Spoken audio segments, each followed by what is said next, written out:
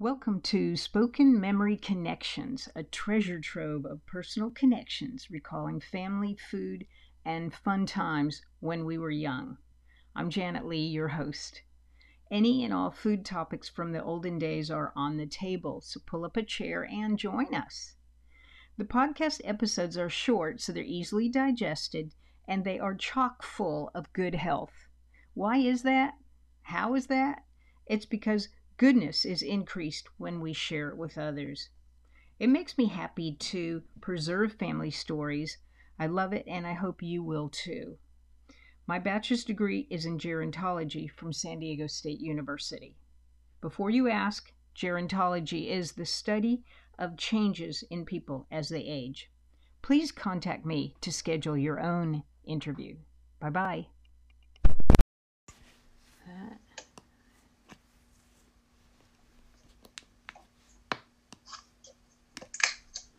Good morning, Martha. Good morning, Janet. And today is February 26th, I believe, 2021, and we're talking about the Spoken Memory Connections podcast.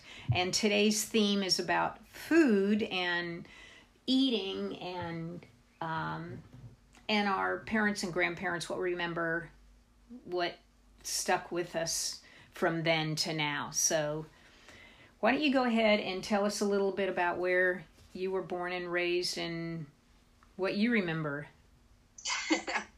Okay, I was born in 1949 in Northfield, Minnesota. I don't remember that because we moved away and moved quite a lot in the military. And my whole childhood was the same as the rest of our families. We moved every 2-3 years. Therefore, I don't have the old home place that I'm thinking of, like where your parents live and you go home to the old home place. We don't have that. In our family, and you would remember this, your home place is just where your parents are stationed right now or where they retired to. We never lived in Wisconsin, but Mother and Daddy spent the last 40 years in Wisconsin. But none of us grew up in that house. So as far as what you remember at being at home with parents is just depending on where we lived at the time. Now, we lived in Pennsylvania, lived in 4 houses in 2.5 years. So, we just, wherever we lived was where we were at that point. Nothing was, and that's okay. I mean, that's just life in the military. But anyway, yeah, what was permanent and what I remember, and it was always kind of, Nancy and I talked about this once, is that the grandparents' homes, even though Grandpa and Grandma Griffin moved from Chicago up to Wisconsin, they were so consistent. Like, what it's like when you go to Grandma Peterson's house. You know what it's like when you go to Grandma Griffin's. That was the consistency in our lives. Where we moved a lot, we knew when we go to the grandparents or, aunts and uncles and stuff that live nearby. That was more what we remembered, and you could count on it. You knew what it was going to be like. And that was important, I think. Not that we were deprived in any way. I think moving around was one of the best things that ever happened. But having a base, too, is important. A thing that you can go back to, and you already know what it's going to be like at someone's home. Okay, I'm there. So, thank you. What about, speaking of home being Grandma Peterson's or Grandma Griffin's, your concept of home and your experience of it, what do you remember and recall about Grandma Peterson? That sounds like a Scandinavian name. It may be that she married into Scandinavian or she herself was Scandinavian, but what do you remember about Grandma Peterson's kitchen and times in her kitchen? Well, I honestly don't have any huge memories of what she cooked. I'm sure it was very basic. They always ate. Grandpa came home from the farm and cleaned up. He worked all day at the farm. And they had meal at a set time, I think 5:30, something like that. It's quite early compared to what the rest of us do at our own home. But it was basic and plain. It was neat as a pin and immaculate. I remember one time helping clear the table. Oh, my phone's ringing, one of those junk calls. I remember one time clearing off the table, and later Grandma was saying, like, well, who put the butter in the refrigerator? Like, and I did. And there are two butters. One goes in the fridge and one did not, because Grandpa liked his soft and she liked hers hard, or vice versa. But you don't put both the butters in the refrigerator. So honestly, I remember just. Okay, I have one hint word for you. Waffles. Okay. Waffles? Don't you remember getting breakfast food at night at her house? I've always loved breakfast food at night, and to be honest, no, I don't. If you remember that, and I'm the oldest, how did we do that? Waffles doesn't ring a bell. I think there were fresh vegetables and, seasonal stuff. Probably not a huge, I'm guessing not a huge variety or inventiveness. I don't think Grandma was much of a adventuresome cook. No. She'd be like, to me, she would have been like, well, no, you don't put that in here. Right. No, this is the way it's done. She wasn't ugly about it. It was just like she knew how to make macaroni and cheese, and that's how she made it every single time. So, that's okay. How about Grandma Griffin? Do you have more memories? She had a little bit more range in her cooking. We were there so seldom and for short times. I don't have long memories of. I'm not asking for long memories. I'm just asking for, I think or of her Grandma food as being a lot more, it was like, I expect she learned to cook, and she did a lot of her family cooking in the Depression. She had a lot of casseroles, a lot of vegetables out of the garden, basic. And to this day, there are recipes of hers that I still use.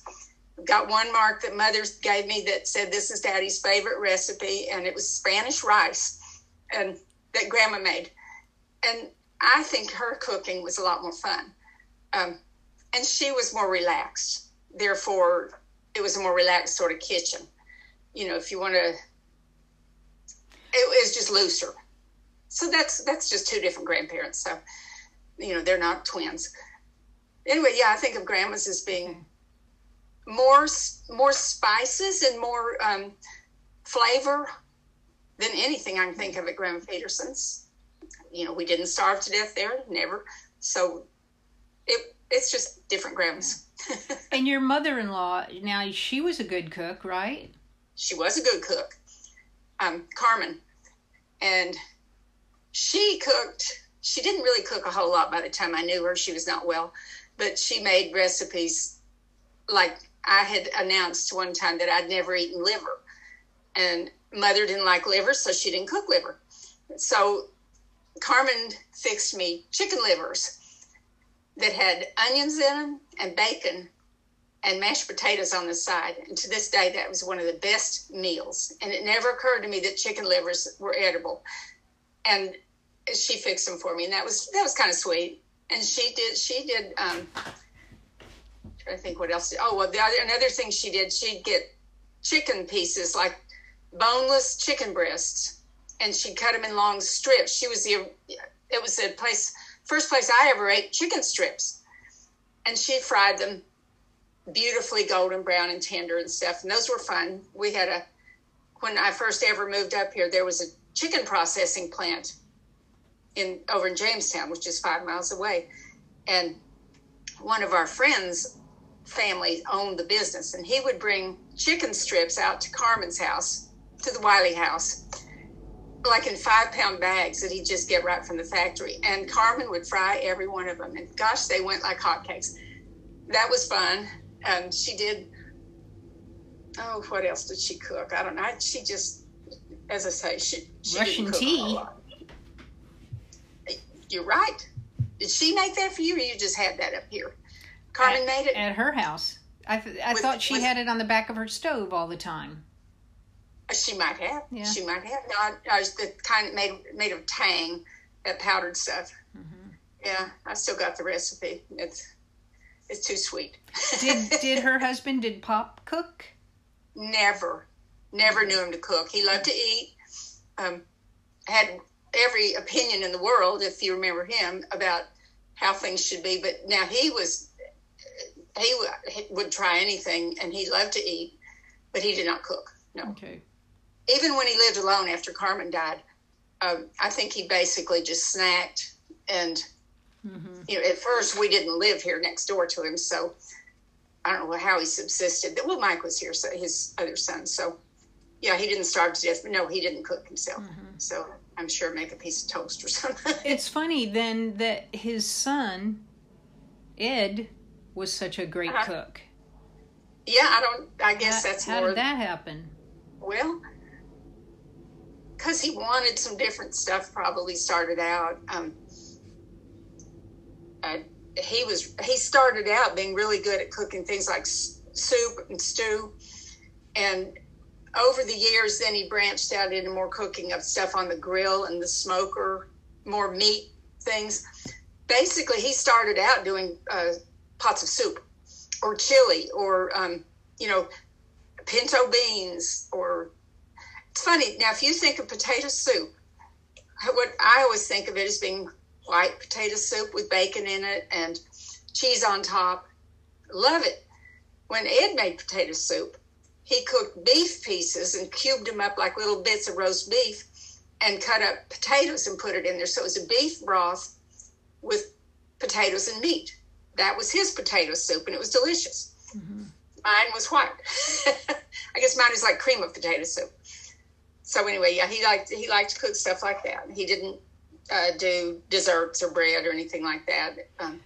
Would his cooking, it sounds like kind of potentially large-scale recipes, was that driven by the commercialization of the land of the Gert estate and turning that into travel lands and tourist industry? At the stables you're right. talking about.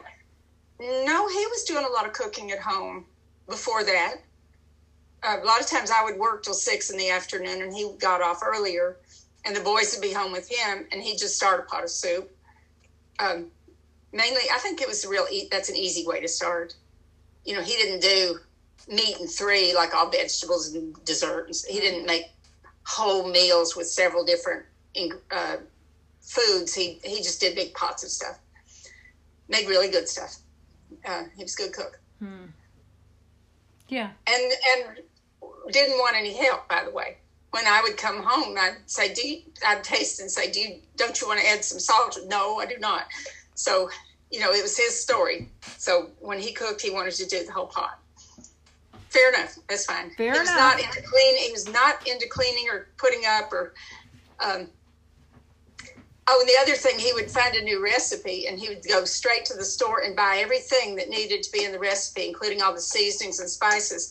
We ended up with like 5 jars of garlic powder and 4 jars of thyme and 3 of paprika and stuff. He'd just go get some to be sure he had everything. So tried to point out to him where those things were in the cupboard. It was easy to go to the store and find it. So yeah, he did like following recipes and going by a recipe. And fussed when I didn't. It's whatever. Whatever.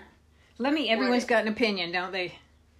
Indeed. Let me switch back to you from other people to you and say, maybe you can talk a little bit about, if you can talk a little bit about the deep South states that you lived in and the specialty foods there. And do you remember barbecue places that Dad would go to, or shrimp boils? Now, I don't remember a whole lot of that in South Carolina where you were born. We moved from there when I was like in 2nd grade. And we had me and Nancy and you and Jack and all of us were right there at the house, and we didn't go out at all. But now in Mississippi, we used to go to a place, it was called Fish Camp. And it was literally, I don't know what river it was on, but it was literally off the beaten path for sure. In fact, there were 2 of them across the way from each other, and they were enemies. And at one time, one of the owners shot the other one because they were enemies. But we would go out there. You sat on picnic tables out under a big covered, screened-in porch because it was Mississippi, and it was like a family-style thing. And you got big platters of catfish, and coleslaw and whatever else, French fries, I'm sure, iced tea. That was one of our favorite restaurants ever. It's going to the fish camp. So that and our family never went out to eat much. I remember more eating out when we were in the process of a move and we weren't into our new house yet. And our dishes were all packed up in the moving van or whatever. And we would go to the A&W root beer stand. And they're still around. And I would get cheeseburger, French fries, and a root beer float. Don't even try anything else. And that was our big deal. They bring the food to your car and put it on a little tray outside the window. And, of course, there weren't nearly as many fast food restaurants as I was growing up. And A&W is just one of the old original ones. And we loved it. It was quite the treat to go get our hamburgers. Oh, so. But as far as regional food, I don't think we did a whole lot of experimenting with that. Mother was home all day with everybody, and she didn't cook Southern, she cooked Northern. I don't think we experimented too much with getting regional Mississippi food while we lived there, or South Carolina or anything. I don't recall that was part of the show. And we had a housekeeper or maid or whatever she was referred to as a maid at the time, who stayed with us quite often and helped Mom do laundry and ironing and all that stuff for 5 kids. That was Julia. And she may have made sandwiches for our lunch if she was there alone with us. I don't remember her cooking whole meals. And that would have been deep South cooking. I would have loved to hear more about her food. But no, she fed us our kind of food instead of whatever normally she would have fixed at home for her family. So, no, we didn't do a lot of experimenting with regional food. Okay. There you go. With Mom was traditional and, cook like a Yankee. Well, she was busy with 5 kids too. She didn't have a whole lot of time although we talked about this earlier, you and I, she did take cooking classes later in her life, and you received a few of those recipes that she tried, the cordon bleu classes. French onion soup. There you go. Okay, let me wrap it up by asking you that what have you learned today about your family, perhaps, or what might you be grateful for by participating in this interview today? I think it's a neat project. I think you've done a wonderful thing, pulling people together, and we love to hear each other talk. There's just one question leads to another one, and so it's like, oh, I don't remember that, or yeah, I remember that. And, it's kind of makes connections that, as you say in the name of your whole event here, it's just more connection, and we're so far away that all of that is really important. Right. Like our Zoom calls. Spoken Memory Connections, that's the podcast name. So I think, keep it up. We'll just think of another subject when we're through with cooking. And, there's not just one, interview about cooking. There could be several, too. I mean, absolutely. We just touched on several here that we could go into deeper dives later on. Yeah. So. It'd be fun. I'll volunteer you one whenever you can sit here and talk. Thank